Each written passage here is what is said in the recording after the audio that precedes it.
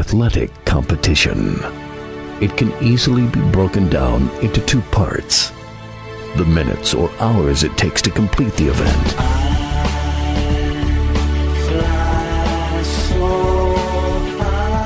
then weeks, months, and years of joy or heartbreak.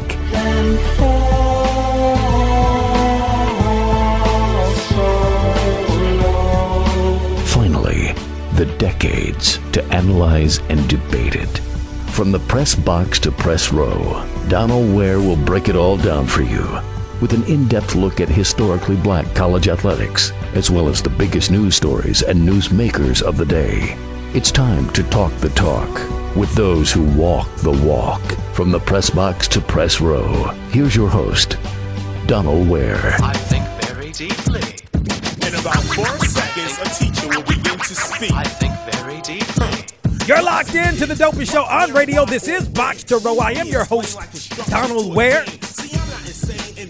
As always, we got a whole lot to get to on today's program. Aaron Rodgers wants out of Green Bay. We mentioned this when the story came down during, as a matter of fact, on draft day, the beginning of draft day last Thursday, and the story is still there.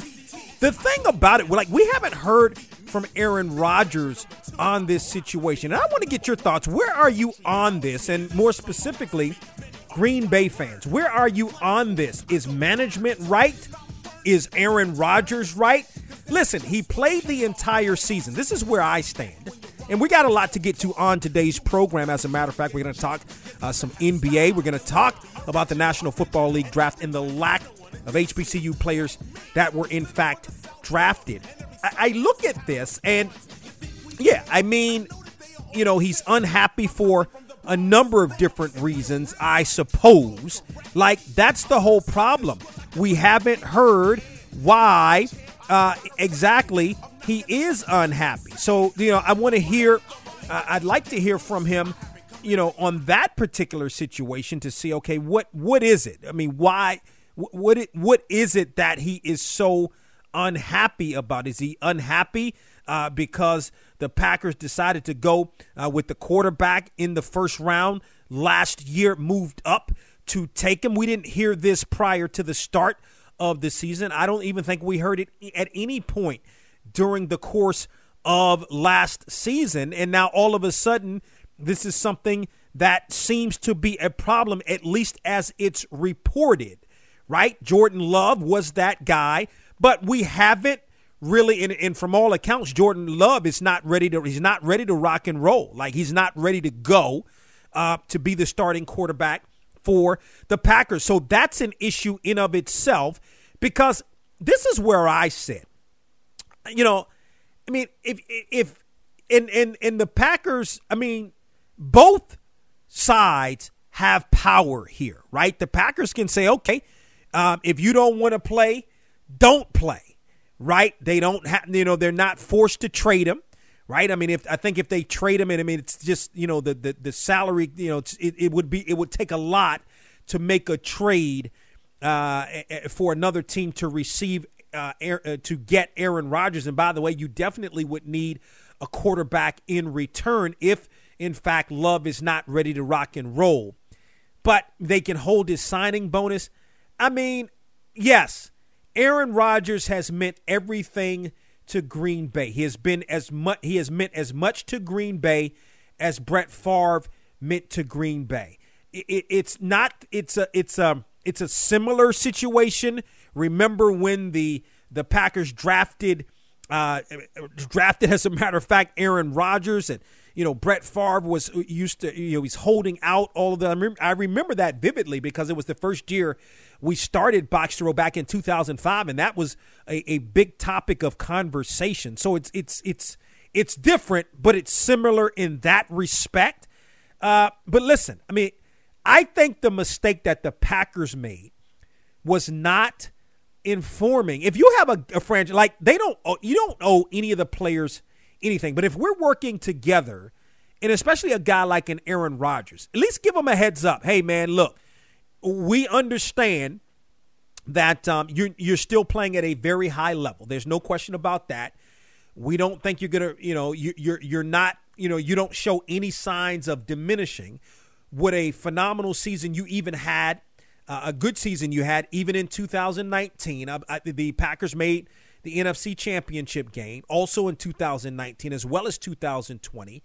But listen, we got to look at our future beyond even you, because all good things must come to an end. Everybody's going to retire at some point, even if that's 4 years down the line. They're saying maybe this is our guy. He sits behind you for 3 years. Maybe he's ready to rock and roll in year 4, because you have that 5-year contract. If the team, generally it's a 4-year contract, and the team picks up the option for the 5th year. So that's the way the Packers were looking at it. That's fine. I do think not that the Packers owe Aaron Rodgers or does any team owe any player any explanation. But I think if we're working together, then you as the Packers have to say to Aaron Rodgers, this is what you don't have to ask him for his approval. You just have to say, hey, look, this is what we're thinking.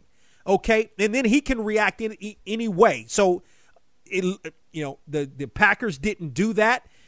He's upset about it now. Day of draft. He puts it out there, or it's put out there. He knows if he says it to whomever, then it's going to be out there. And now we're thinking, there's all kinds of thoughts and all this swirling around, but we haven't heard from Aaron Rodgers. From a management side, again, you don't have to tell the players anything, although I think you should, because we're working together to try to achieve something. But listen, I mean, some of the talk was, well, he doesn't, they should have drafted some other players, get him a little bit more help or whatever. I think the Packers had some weapons. I think they were solid defensively, just not so much in the NFC Championship game. And Aaron Rodgers has to take a look in the mirror as well. One, as talented a quarterback as Rodgers is, he's won 3 MVPs. The Packers have been to multiple NFC Championship games. Yet the Packers in Aaron Rodgers' time has only won 1 Super Bowl. You got to look at the player too. Like, if you got that talent level, that he's always had talented wide receivers around him, even going back to the days of not so long of Alcorn State's Donald Driver. Like, he's had guys that can ball. Jordy Nelson. Look, at some point, and it's not just all on one player. I mean, I don't want to sit here and say, well, it's all on the quarterback, but you know how it is.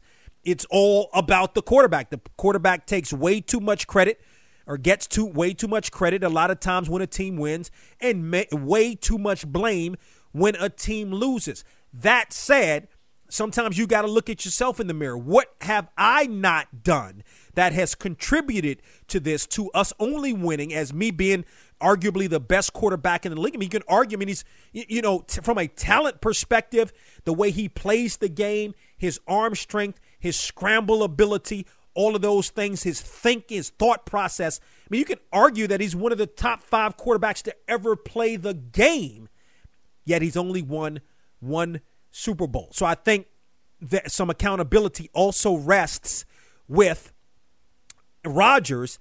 And oh, by the way, you all, meaning the Packers, had an opportunity to win the NFC Championship last year against the Bucs. What did you do that might have prevented that from also happening? So would love to hear from Aaron Rodgers on this. I want to get your thoughts on this as well as we continue on the program. And, of course, you can hit me up via Twitter at Box2Row, BOXTOROW, or on Facebook, BOX2ROW. Before we go any further, thank you to all of the outstanding affiliates around the country that carry Box2Row. Those that listen to us on Sirius XM, channels 141 and 142, and those that listen to us around the world at Box2Row.com. We're going to talk some NBA on the program. Mike Wallace, the senior editor of Grind City Media, is going to join us on the program. LeBron James had some interesting things to say earlier in the week, including the fact that he thinks that whoever came up with the play-in scenario, that, with that 7, 8, 9, 10 matchup should be fired. So I'm going to get, I definitely don't agree with that. I think it's a lot of fun. I like it. as a matter of fact. I think a lot of people like it, so we'll get Mike Wallace's thoughts on that. Remember, Mike covered LeBron the whole time that LeBron was in Miami, so he knows LeBron from covering him. So, again, we'll talk with Mike Wallace, some NBA. Mike Wallace, senior editor of Grind City Media. So, the National Football League draft took place Thursday, Friday, and Saturday of last week. Not one single HBCU player was taken in the National Football League draft. I think it's it is a disgrace because think about it. The first player, HBCU player in the National Football League was Paul Tank Younger out of Grambling. That was 1949. The first player drafted into the National Football League was Robert Stonewall Jackson out of North Carolina A&T in 1950. From 1950 to 2020, there was at least one player in all of those years drafted into the National Football League draft. The National Football League holds an HBCU combine. What? To determine the number of free agents that it could sign, which they've signed not as many as we've seen in years past. Listen, I get it. We're going to talk about COVID and COVID this and COVID that. I mean, you can talk about COVID to me all day, and maybe that did play a part in terms of the numbers, the potential numbers of HBCU players that could have been drafted. The problem with that premise, there wasn't a single player drafted. You mean to tell me a guy like a David Moore, who was the offensive lineman of the week in the Reese's Senior Bowl for his team, was not drafted? You mean to tell me a guy like a Brian Mills, who showed out at the Reese's Senior Bowl as well, a guy that's 6'1", a corner, runs a 4.45, wasn't drafted? You mean to tell me a guy like a Mac McCain of North Carolina A&T, who had 4 pick sixes in his 3-year career, phenomenal player, runs a 4.38 40, was not drafted? No. Unbelievable. That is an absolute disgrace by the National Football League. What's the point of the combine? Like, what's the point? I get it. Teams draft who they want to draft. Like, I get all of that. That's not what I'm saying. But I am saying that a guy like a Mac McCain, you can say, well, he declared in January, whatever. He was already on the radar. You knew the kid could play. Inexcusable and really a shame that not one single player from an HBCU was drafted this year into the National Football League draft. The first time since the first player ever from an HBCU was drafted back in 1950. So we're talking about a run of 71 years of players being drafted, and in the 72nd year, a player from an HBCU was not drafted. I just said a little while ago, all good things must come to an end. I get that. It comes to an end when maybe the talent level isn't that great, but the talent level, at least for the players I mentioned, was pretty good. We're going to switch gears, talk some NBA. Up next here on Box to Row, your thoughts on anything that I had to say. No HBCU players drafted. Hit me up via Twitter at Box to Row, BOXTOROW, or on Facebook, BOX2ROW. The old Renaissance is the new Renaissance, standing on tradition while embracing the spirit of distinction. This is the Harlem Brewing Company. Uniquely crafted beer brewed to deliver a taste, a sound, and a feeling that can only be described in one way: Harlem style. So come and take a trip on the A train with our Harlem Sugar Hill Golden Ale and our Harlem Renaissance Wit Beer, the neighborhood original. Sponsored by Harlem Beer Distributing North Carolina. For more information, log on to their website at harlembeernc.com. Find the Box to Row YouTube page for conversations with stars like Omari Hardwick, Brandy, Michael Strahan, and with some of our favorite sports guests over the years.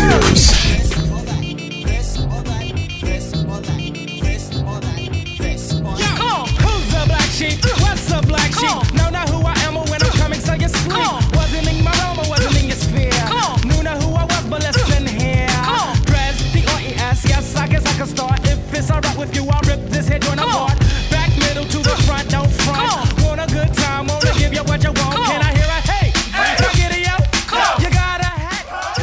times in Elizabeth City, North Carolina, as, of course, you have the Andrew Brown Jr. killing by the police, and we're praying for those in Elizabeth City and our affiliate there, WRVS, which is actually doing a great job in the community. But also with respect to Elizabeth City State. Elizabeth City State lost a legend. As a matter of fact, not just Elizabeth City State. In college basketball and HBCUs lost a legendary figure in Coach Robert Vaughn, or Bobby Vaughn, passed away on Wednesday at the age of 93 years old. Had a 37-year career. As a matter of fact, was the first coach at Elizabeth City State. Went on to have 502 career wins as the head coach, and also the Vikings won 2 CIAA tournament championships. And he meant so much more to HBCUs and to Elizabeth City State. He was a professor there at the university, just a big-time figure and a big loss again. Bobby Vaughn, Coach Bobby Vaughn, passing away at the age of 93 on Wednesday. As promised, we're going to talk some NBA here on Box to Row, and to do so, we're joined by the senior editor of Grind City Media. He's covered the NBA for many, many years, covered it with ESPN, covered it with, of course, the Miami Herald. He is Mike Wallace, joins us here on Box to Row. What's going on, Mike? Hey, what's going on, D, man? Always a pleasure to be on with you, man. A lot to get to, man. There's so much going on, brother. What? And listen, you know, we had you on a couple of weeks ago, so I was joking with you a little bit a couple of weeks ago, but wait a minute. The Washington Wizards are making a bit of a push here, right? Like, what, you know, I mean, you know, again, you look at the loss to Milwaukee, but, I mean, you know, they fought Milwaukee hard. But I want to get your thoughts. I mean, like, would the Wizards, I mean, I don't know. I mean, it's still a lot to play. Toronto's right on their heels. Have an opportunity to maybe win a play-in series, and I mean, I'm not going to say they're going to give anybody, they're going to win a playoff series, but I mean, the bottom line is they're playing pretty well right now. Yeah, they are. They are. I mean, one of the things is that you wonder why they didn't play to this level, because it's not like a whole lot of the personnel changed or anything like that. It just, you know, a couple tweaks here and there. They got through the trade deadline, making some minor moves or whatever, but you know, at the end of the day, this was always going to be about Bertans. Could he hit threes and stay healthy? And obviously your backcourt, Bradley Beal, and, you know, obviously Russell Westbrook. You got the NBA's lead scorer on one side, and then you got, you know, an MVP guy on the other who's probably heading towards becoming the triple-double king of the NBA at some point. So it's one of those deals where, you know, at some point, whether they were going to wake up and defend well enough to give their offense a chance to outscore you, that was always going to be the question with Washington. And over the second half of the season, we're seeing them get to some level of consistency and contention. So, yeah, they're right there on the cusp of making that play-in. And if you get those guys in a one-game elimination-type situation in the play-in, they could be absolutely dangerous. So it's going to be interesting to see how that plays out in the East. Yeah, I mean, I interesting what you said in terms of Westbrook and MVP. And, I mean, it didn't look like that early on. As a matter of fact, man, early on, it looked like the trade may have been a disaster, to be honest with you. And all of a sudden, he is playing at an MVP level, no question about it. I mean, it'd be hard to win because the Wizards aren't that great. But, I mean, he definitely has played his way at least into the MVP conversation. Really, if you look at it in the last month or so with all of these triple-doubles, we used to look at the triple-doubles like, it's just one thing. But I mean, when you have 24 assists in the ball game, you're doing something. Oh, yeah, you definitely are. And his backcourt mate is outdoing them in terms of player of the week, player of the month type things, because Bradley Beal is putting up all the points and scoring off a lot of those assists that Russell Westbrook is setting them up with. So, you know, again, this should have worked. It should not have underachieved to the degree it did throughout the course of this season. But you know what? In a season like this, Donald, you got to extend a lot of grace, a lot of forgiveness, a lot of patience, because these teams are dealing with COVID issues. Washington had one of the worst COVID stretches as a team in terms of health and safety protocols of any team in the league earlier this season. So they had to get through that. Then they had to get through the chemistry and the connection issues, and then some injuries hit them. So it's one of those situations where eventually they got to this point. And I'm not saying they're going to win it all, but what I'm saying is that if you get them in a 9-10, and then they get a win in that 9-10 bracket, and then go and play the loser of the 7-8, and then knock a team off ahead of them that probably should be better than them. Like when you look at 7, 8, 9, 10 in the East, you could throw all those teams basically in a hat and then just pull out one, and it wouldn't surprise you who comes out of it. And right now, with the way the Wizards are playing with Russell Westbrook, they're right in that hat as well. Yeah, the Bucks. Let's talk about the Bucks. You look at back-to-back wins against the Nets. I mean, it was a good game. Had a chance to watch that game on Sunday and Tuesday, as a matter of fact. And I just thought but the question is always going to be, what are the Bucks going to do in the playoffs? But I mean, if you go back maybe a month ago, it was looking kind of shaky. But right now, the Bucks are playing really well. Yeah, they are playing well, and they they're in a situation where they did what they had to do. They're winning some games at home. That Giannis is staying healthy. You're seeing Drew Holiday reach his potential. Chris Middleton is still being able to be one of the better second options that we have in this league in terms of a 1-2 dynamic punch. And they're getting balance across the board. Some of their bench guys are coming in and playing well as well. So, again, the Bucks are a team that they've been up there. They've been at the top of the East in terms of having the best regular season record. They've won a couple of rounds of playoffs, but now it's up to them where they are in this championship or bust mentality. If they don't win a championship, it's a failure for them because of what they've done. They loaded up. Giannis signed the big-time extension. They loaded up with Drew Holiday, signed his long-term extension. Chris Middleton is under contract for several more years under a big contract. This is their team. So it's one of those deals where they have to deliver at this point. And, oh, by the way, they got to go up against a Brooklyn Nets team that got assembled after all of this took place.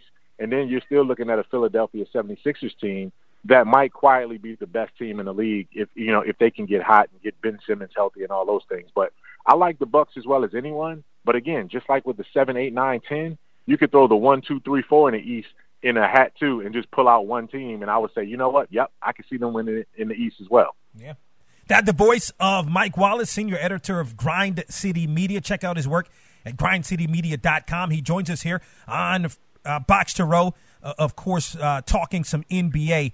The Knicks, the Knicks are playing so well. It's the talk, and it's like the talk. All the New York national guys are loving it. The Knicks are back. They're the greatest thing on earth. I mean, they're playing well. There's no question about it. What do you think will happen? I mean, do they have the elements necessary? And I know Tom Thibodeau is an excellent coach to win not only a playoff series, but possibly go to the Eastern Conference Finals. That's like winning a playoff series and getting to the Eastern Conference Finals, man. That's a significant jump, though, because once you get past that first round, then fatigue starts to play. Then mental, fatigue starts to get in. You got to wonder, do the guys have the intestinal fortitude to really pull it together? I don't think that they're deep enough. I think they're good enough to win a first round, especially if they get the 4-5 and they're the home court advantage team. They're a team that you don't want to play because they're going to be physical. They can break you down and isolate you to death. They got 3 different guys that are capable of beating you off the dribble and scoring over you no matter what. Derrick Rose has rejuvenated his career at 32 years old. Julius Randle is a quiet MVP candidate, and R.J. Barrett is arguably, one of the most improved players from rookie year to second year that we've seen in this league. And it's one of those situations where that entire rookie class last year, all of those top guys have gotten better. When you look at Ja Morant, obviously Zion Williamson, and R.J. Barrett is right there, too, in terms of doing his part on this team. So I'm looking forward to seeing what the Knicks can do. They're certainly a team that is as hot as any in the NBA right now with the way they played over the last 3-4 weeks of this season. So at one point they won 11 out of 12. That's a team that's finding out what they're capable of and getting there, too.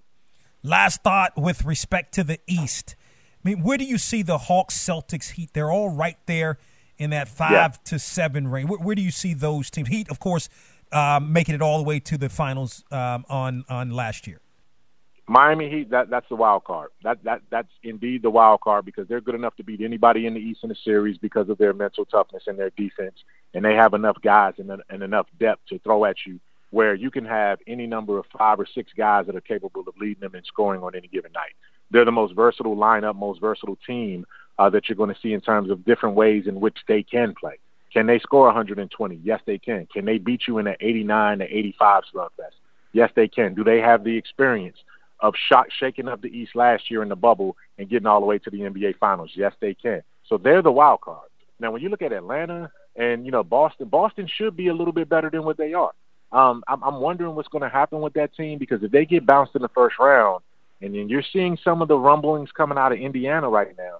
Yes, Brad Stevens, turned down the opportunity to go coach in college at the Indiana ranks in terms of that. He quieted that. But if the Indiana Pacers job suddenly comes open, you're going to more than likely hear Brad Stevens' name attached to that if things don't go well in Boston in this postseason. So there's a lot of storylines out there that's going to develop. And again, like you said, that's 5, 6, 7, that 4, 5, 6, 7. All of those teams are bunched up. 1, 2, 3, 4 are all bunched up, and then 7, 8, 9, 10 are all bunched up right there. So it's going to be a slugfest in the East. Talking NBA with Mike Wallace, of senior editor of Grind City Media, as he joins us here on Box to Row. We're going to step aside, take a break, come back, talk about the Western Conference, talk some LeBron, and get Mike's thoughts on who he thinks the MVP is right now. You're locked into Box to Row. All right, we're back here on Box to Row talking some NBA with Mike Wallace, senior editor of Grind City Media. Before we even talk about the West, Mike, I want to get your thoughts on something LeBron had to say during the course of the week. He mentioned that whoever made the play-in scenario should be fired. I think most people like that scenario. I know I like it for many different reasons. I don't know. I want to get your thoughts. Is that more him being frustrated with the fact that maybe the Lakers could ultimately, be in that scenario? Yeah, we saw it, 2 weeks ago. Mark Cuban, Luka Doncic came out and blasted the play-in scenario because they were in, I think, 7th at that point, and they were like, okay, we did enough to be a top 17. Why should we have to go play in this nonsense, so to speak?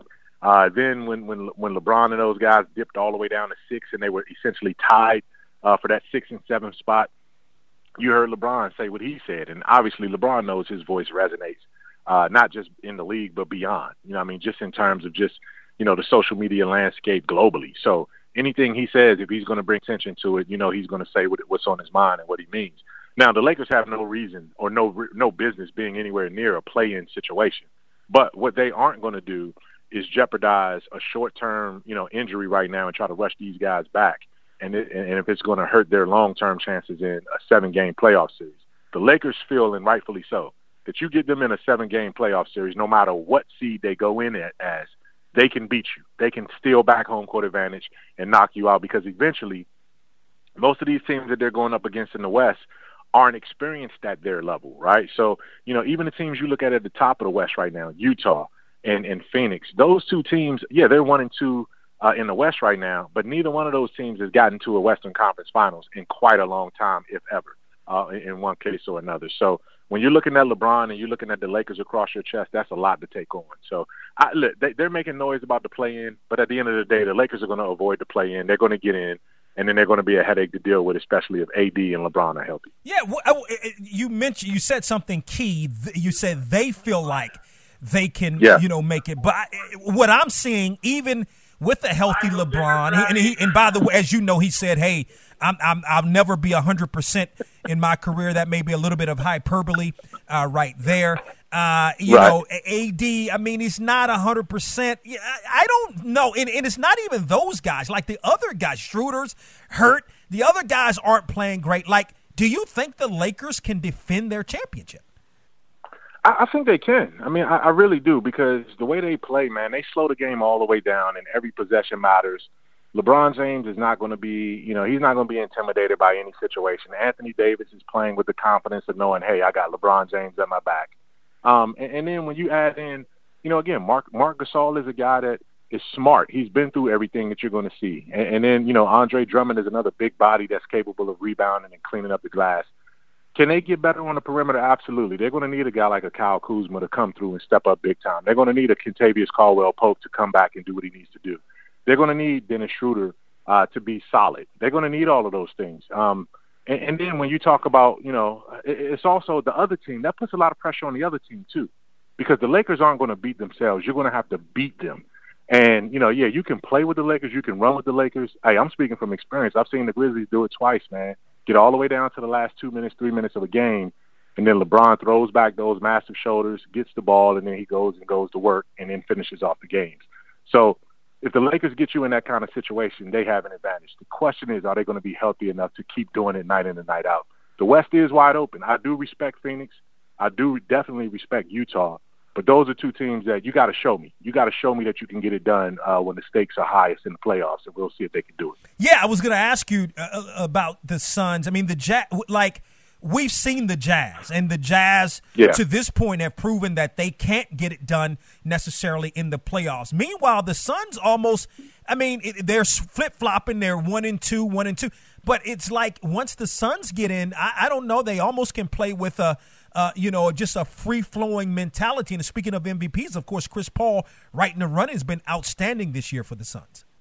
Yeah, he has. He has, man. And our guy, our DMV guy, our DMV native, my former high school, I was JV, but he was varsity, so I still claim high school teammate Monty Williams, man, is doing a great job, and he should be at the forefront of Coach of the Year in terms of what he's done with Phoenix in that situation. So, when you look at how they came from basically a bottom 3 team in the West to a top 2 team in the West in a matter of 2 seasons, that speaks volumes, man, of what these guys have been able to do. And also, man, James Jones, man, one of my guys from Miami, played with the Heat from Miami, Carroll City. He's a guy that's running that front office or helping to run that front office. And you got to love the way they put that thing together. But again, they got to get to the post. See, like right now, whoever wins the 7th and the 8th, they're not going to go in fearing 1 and 2 if it's Utah and if it's Phoenix, because neither one of those teams have done much either. So it's like, okay, let's take our chances and see what happens. I think everyone wants to avoid the Clippers and the Lakers. And what's going to end up happening, which is going to be a very, very, very bad and frustrating day for the league office, is when the Lakers and Clippers end up in that 3-6, and they got to play each other in the first round, and one of them is going to knock the other one out in the first round of the playoffs, and then you got to figure out what to do from there. But, as long as that doesn't happen and you kind of get those two teams on the opposite ends of the bracket in the West, I think it's manageable. Follow Mike Wallace on Twitter at @MyMikeCheck. He joins us here. He's the senior editor, of course, of Grind City Media. A couple of more thoughts. What about the Nuggets? Yeah. Like, they're playing well. You look at them in their last 10, 8-2, even without Jamal Murray. Yeah, and that's been a surprise, and it's been a pleasant surprise for Michael Malone. Michael Malone is one of my favorite coaches in the league, man. I love the way that he communicates with his players. He gets the best out of those guys.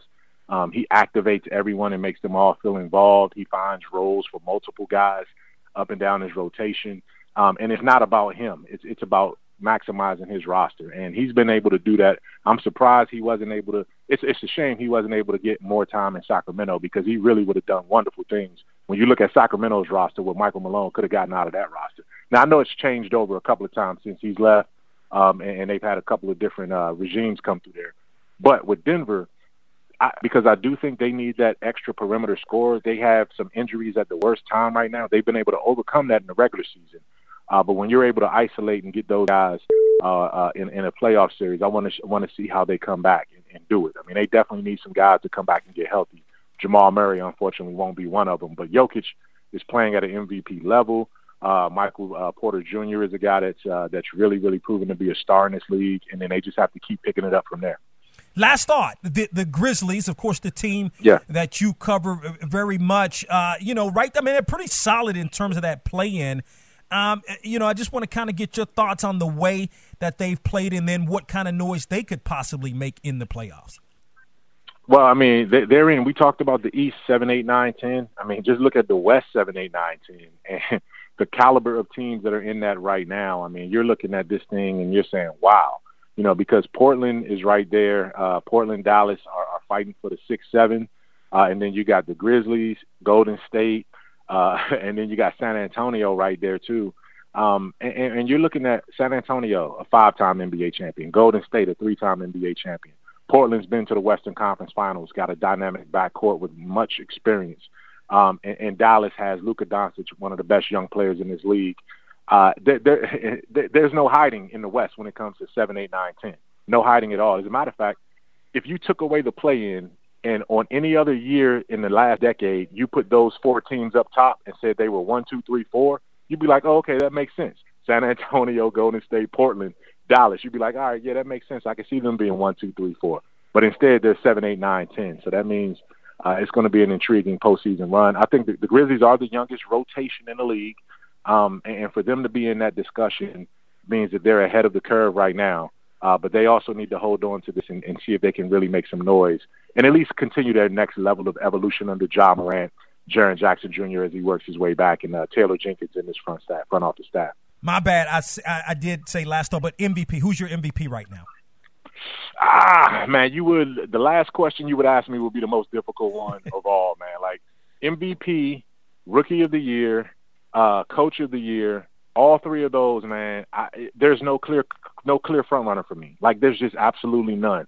But if I had to pick one MVP right now, one MVP, I would reluctantly go with Joel Embiid. And I'm not saying reluctantly as a knock against Joel Embiid, but it's not like I'm just overwhelmingly endorsing Joel Embiid, right? Because I could easily see, 3 or 4 other guys or 5 other guys that deserve to be in that discussion as well. So I'm going to go Joel Embiid as a default. And then, if you take the second pick and that guy wins it, then I'm totally fine with that too. Follow him on Twitter at MyMikeCheck. Also read him at grindcitymedia.com. He is the senior editor of grindcitymedia.com. He is Mike Wallace, joins us here on Box to Row. Mike, always appreciate the time, man. We look forward to talking with you, chopping it up about some NBA real soon. Hey, anytime, D. Thanks a lot, man. I appreciate it, brother.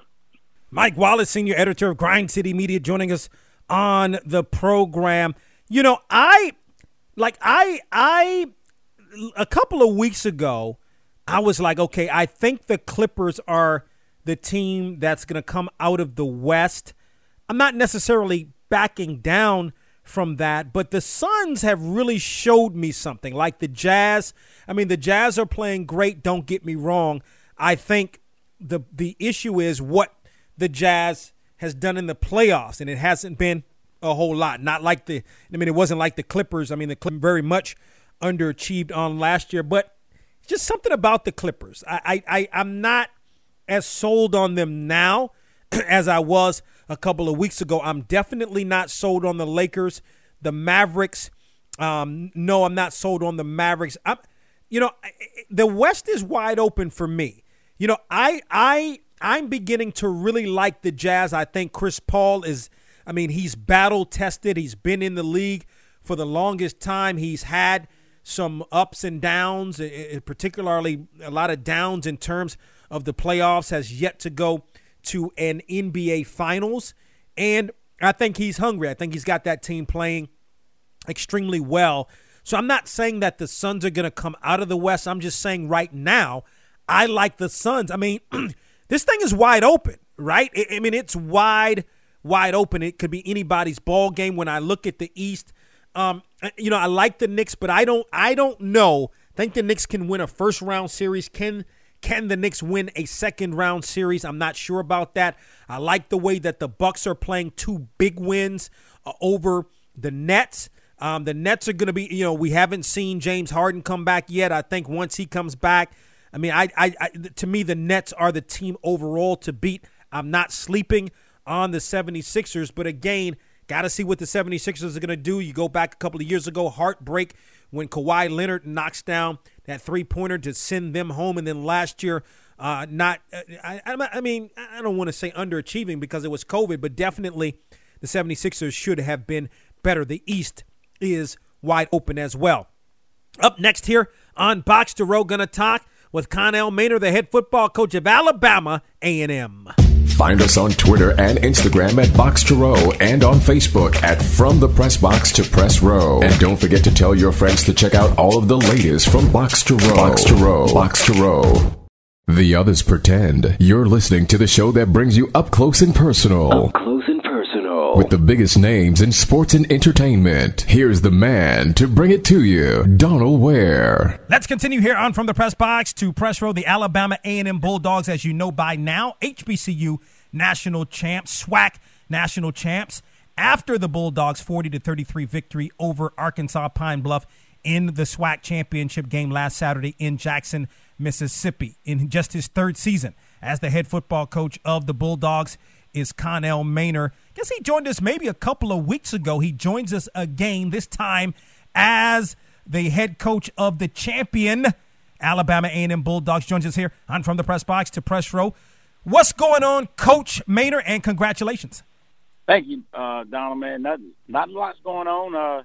Just taking it all in, man. And, it's a lot of hard work and a lot of trials and tribulations and changes and COVID and cancellation of games and fighting through and getting the team to buy in and just control what we can control. And finally it's all over and it paid off, man. Yep. Doesn't that discipline, a lot of hard work. Yep. All of those things, particularly COVID, doesn't it make it sweeter?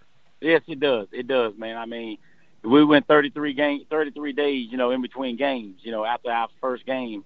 Our next game was 33 days. So you talking about sacrificing and buying in and believing and working hard and trying to motivate guys. It means so much more for us to finish it and be able to finish it off with a championship. Absolutely. Your thoughts, 40-33 hard-fought contest, one in which you had to come back down 8 points there right before the half and ultimately won the ball game. Yeah, it was a great game. We knew it was going to be a good game. Coach Gamble done a great job with those guys all year. They was undefeated, and they was there for a reason. They was the best team representing that side. So, we got a saying, respect all and fear none. So, of course, we was going to respect those guys, but we weren't going to fear them. And they came out and showed us that they was ready to play, and they played us tough for 4 quarters. Fortunately for us, we was able to make a couple more plays down the stretch than they did. Connell Mainor, in his third season as the head football coach at Alabama A&M, joins us here on From the Press Box to Press Row. Assess Aqeel Glass's performance. If you look at the numbers, 24-45, 271 yards, 3 touchdowns, and 1 interception. Assess his performance. Well, if you take Aqeel Glass name off of it, you say, oh man, that quarterback had a great game. He threw for 275 yards. He was a little over 50% and had 3 touchdowns and 1 interception. Oh, that was a great game. They scored 40 points. But when you look at it as Aqeel Glass' performance, it wasn't one of his best. And probably it was his worst of the season. No, probably South Carolina State game was the worst. But, it was like it wasn't one of his great games, what you're accustomed to seeing, the way he's accustomed to him playing, because he's normally a high percentage and don't throw interceptions, and he throws, 4 or 5 touchdowns. So it was a good performance. It was a winning performance, and that's all that matters. He played well enough for us to win the football game. Even though he got hit and fumbled and he scored 7 points, and he did throw 1 interception, he played well enough for us to win the football game. Like you said, we were down a lot, and we had to keep scoring to take the lead back, and then we had to score and take the go-ahead lead. So he played a lot better the second half than he did the first half. What does it mean? It's interesting because you're one of a very few coaches that have led different teams or different programs to national championships. You go back to that national championship 2012, I believe that was in the Box to Row media poll. And of course, now the undisputed between the coaches and the media this year. But then you add to that a national championship as the quarterback of A&T. I don't know if anybody else has ever done that, but what does it mean to have led 2 programs to HBCU national championships and then being a national champion as a player as well? That means I had a lot of good teammates that was good players and a good football coach at A&T and Bill Hayes for us to win that national championship. I've had a lot of good football players in my programs at Winston-Salem State University when we was able to win back-to-back Black College National Champs in 11 and 12. And then here at Alabama A&M, I got good football players. I got a great quarterback. I got great receivers. And I've got a good offensive line and a good defense. So, and I got good coaches. And that's what it means. It means you got a good program. It means you got good players. And, at the end of the day, only the head coach and the quarterback is going to get the wins and the losses. So, they got to give it to somebody, so they give it to me. Let me ask you this. As a guy that played pro football, won 4 championships in the Arena Football League, this past year was the first time since the first HBCU player was drafted, I'm sure you know this, back in 1950, Robert Stonewall Jackson out of A&T, that we did not have a single HBCU player drafted into the National Football League. Do you feel like that is something that could, for all the things that are going on right now and as hot as HBCU is, do you feel like some kids could look at that and say, well, players aren't even – I mean, you may get your opportunity as a free agent, which is cool, but players this year aren't drafted. You go back, you look at the last couple of years, you may have had, one player that is drafted in respective drafts. Donald, to be honest with you, I think COVID had a lot to do with that because we didn't play last fall, and we're playing now. FCS playoffs are still going on, and we just finished. So you're talking about drafting a player that's still playing, they're probably not going to do that. And also, the players that are playing as seniors, like Aquil Glass, can come back and play in the fall. So the guys that were seniors, like Aquil Glass, that was going to go into the draft, didn't play this year, didn't play in the fall or the spring. So therefore, their stock or their draft status could have dropped because they didn't play and they was already coming from HBCU. But it's one thing I know, Donald. If you can play, they're going to find you. Okay, you don't have to be at Alabama. You don't have to be at Clemson because John Stallworth came from Alabama A&M, yep. and Walter Payton came from Jackson, and Jerry Rice came from Mississippi Valley, okay, and Michael Strahan came from Jackson over there. So if you can play, they're going to find you, okay? So we just didn't have a great year this year of being drafted. We guys being drafted, but we got guys getting free agent shots, and if you can play, they're going to find you. So I really think COVID had a lot to do with it this year, and I think next year we'll get a couple guys drafted. Hopefully Aquil Glass will get drafted next year, and maybe Xavier Moore, my quarterback and my wide receiver. So we'll see, but the guys just got to keep grinding and keep playing hard, keep making plays, and if you can make plays, they're going to find you. Yeah, it'd be great for Aquil Glass. I mean, if he does, he's one of the top 25 quarterbacks in all of college football, and if he did, he'd be the first kid, if he gets drafted from an HBCU, since Tavares Jackson back in Alabama State in 2006. Did you have an opportunity, as great a quarterback as you were, and that, I mean, it wasn't before my time, but it was before I really got into HBCU like that. I know you played in the Arena Football League, 4 championships, great quarterback. Did you get your opportunity in the National Football League? I did not. I thought I had a great opportunity. I was playing baseball. I also played baseball in college. And so after my senior year, I was going to play baseball in the spring. And Ron Jaworski came by. He was a scout for the Philadelphia Eagles. And he came by and watched my tape and said he loved it after my junior year, actually, going into my senior year. So he was like, look, we love the tape. We're definitely going to be back. We got an eye on Maine, and we're definitely going to be back to watch him play in the fall. And we really like him. At the time, Buddy Ryan was the head coach, and Randall Cunningham was the starting quarterback. So I felt like, the Eagles came and they was interested. Oh, yeah, that's great. They already got Randall Cunningham. I said, okay, that's great. They already got one black quarterback. They really serious about this thing. And lo and behold, after that season, Buddy Ryan got fired, and so did Brian Jaworski, and they changed head coaches and scouts and went in different directions. So that was about close as I came, man. Wow. But, I mean, your time in the Arena League, I mean, you got to play where you are. And you were in the Arena Football League, and you won championship is a championship. You won 4 championships there. I mean, that must have been a great time. It was. And that's what I tell people. Control what you can control, Be the best at whatever it is. Be the best a black college head football coach or SWAC coach or FCS coach or CIAA coach or NAIA coach or high school coach, AAU coach. Just be the best coach you can be wherever you are.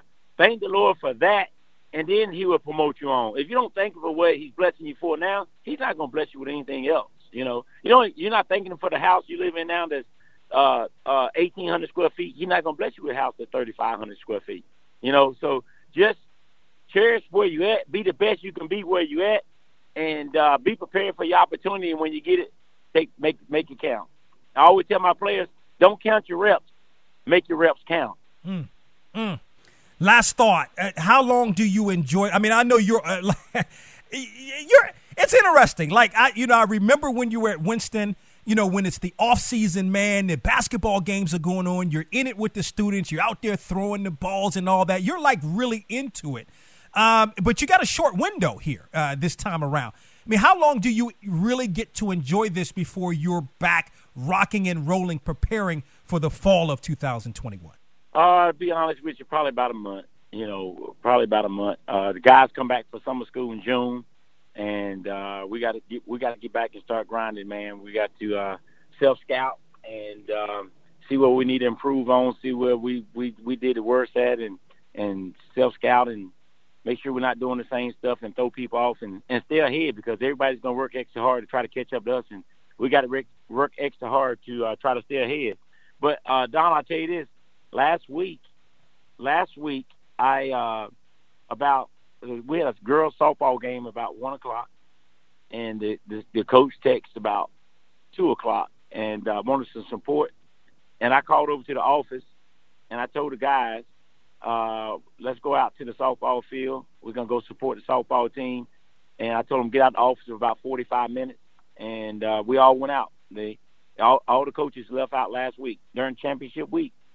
For 45 minutes, I told them, get out of the office, get some air. We're going to go to the softball field and support the softball team at this home game. So you're right. I'm 100% bought in on the other sports. I went to the baseball games this year. I went to the basketball games, a soccer game.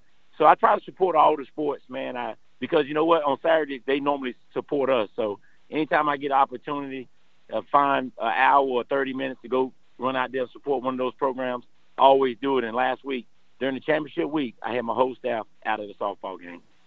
That's a great thing, because that 45 minutes means a lot. Still able to win that game 40-33, especially championship week against Arkansas Pine Bluff. Connell Maynard, 3 years in as the head football coach at Alabama A&M, joining us here on From the Press Box to Press Row. Coach Maynard, always great to catch up with you. Continued success in all you do. Thank you, sir. Appreciate you.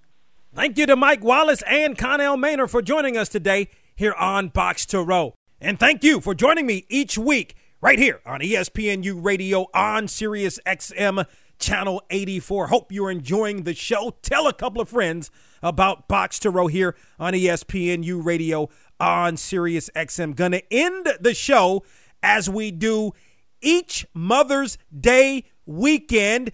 And happy Mother's Day to all the wonderful mothers out there. Enjoy your time. Enjoy your weekend. And we'll catch back up with you next week. And always remember to support those that support you. Box to Row is presented by DW Communications. Don't cry, mama. The baby boy done weathered the storm. And I found peace right here in your arms. By the way, how you getting along? I know it's been tough bearing the pain since daddy's been gone. But all in all, you still stood tall and never shedded a tear. I'm thanking God you're still here, cause only heaven knows all my heartaches and setbacks. Going from a high school dropout to shoveling wet wax. And I'm never gonna forget that look in your eyes when you told me that my grandfather died. It was like nothing had happened. And I'm knowing that you miss him, but to accept death is just a sign of a good Christian. And I've listened to your words, and I've lived it in life. And I take it step by step, but I take it in Christ. Cause I know I can't make it alone. You told me not to buy your new house because in heaven's your home. And as hurt as I was, I had to smile with you. And thank God that we crossed paths, cause you're one strong sister. And I'm never gonna forget you. Heaven sent us an angel, and the world gon' miss you. Mama, all I hear, grand's praying, I keep saying,